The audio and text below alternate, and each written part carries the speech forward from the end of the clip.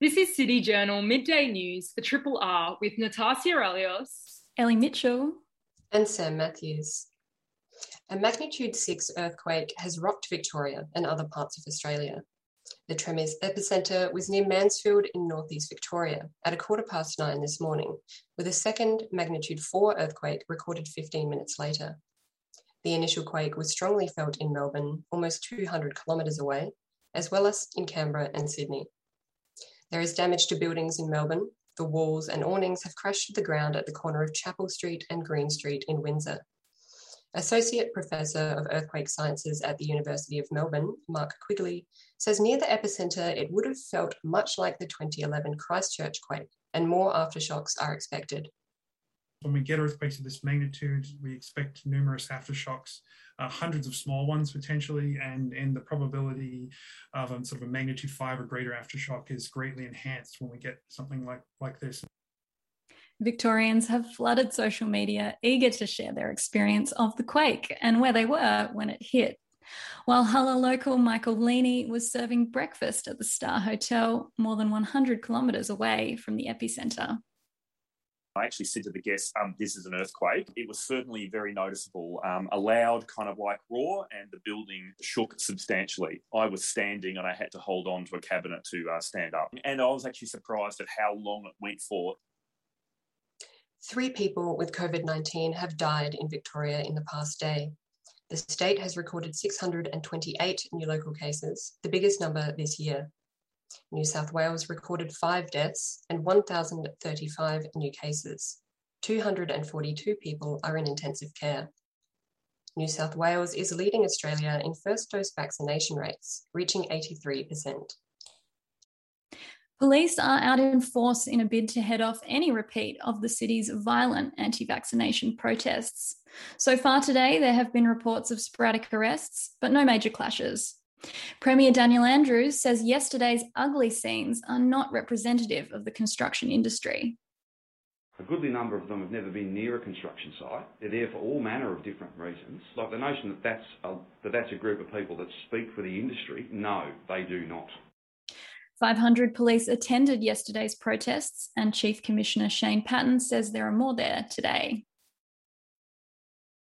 Victoria Police have planned. We have significant tactics in place. We will be very swift in our response, and conduct, as we've seen yesterday, will not be tolerated.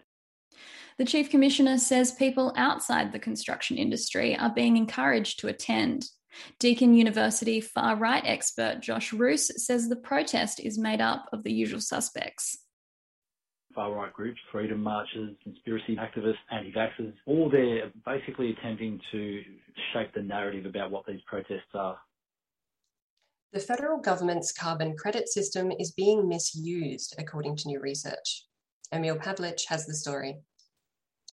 Independent think tank the Australia Institute has found that carbon credits were claimed on projects that had no link to emissions reduction. Landholders are using a buyback scheme for forest land clearing that isn't actually occurring. Lead researcher Richie Merzine says that integrity of the system is being undermined. If you look at the average clearing rate in New South Wales, it would have to increase by at least 750% to clear that land. The federal government has generated over $300 million worth of carbon credits. Emil Pavlich, City Journal News. Community sport is suffering after being closed for months due to ongoing lockdowns. Director of basketball for the Collingwood All-Stars, Manny Hendricks, says young children are also missing out on getting together and keeping active. We had a lot of young kids coming and kids with disabilities coming to play basketball. On the weekend, they haven't been able to do that as well. So not so much about winning championships or finals, but even kids that just came to our programs as a release to just have some fun, that's been taken away. And for the most part, most basketball courts outdoors have been taken away. Victorian universities are partnering with domestic violence organisation Our Watch to prevent gendered violence. This kind of violence not only includes physical or sexual violence, but also harassment and intimidation. The state government has granted nearly $1 million for the world-leading anti-violence program. Minister for Women and Family Violence Prevention, Gabrielle Williams, says the challenging behaviours and attitudes is vital to build a safer Victoria for everyone.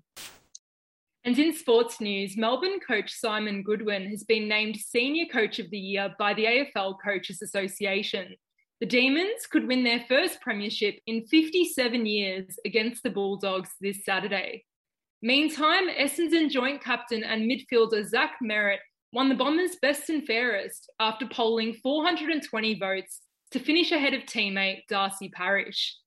To soccer, and the Republic of Ireland defeated the Matildas 3-2 in Sam Kerr's 100th game for Australia.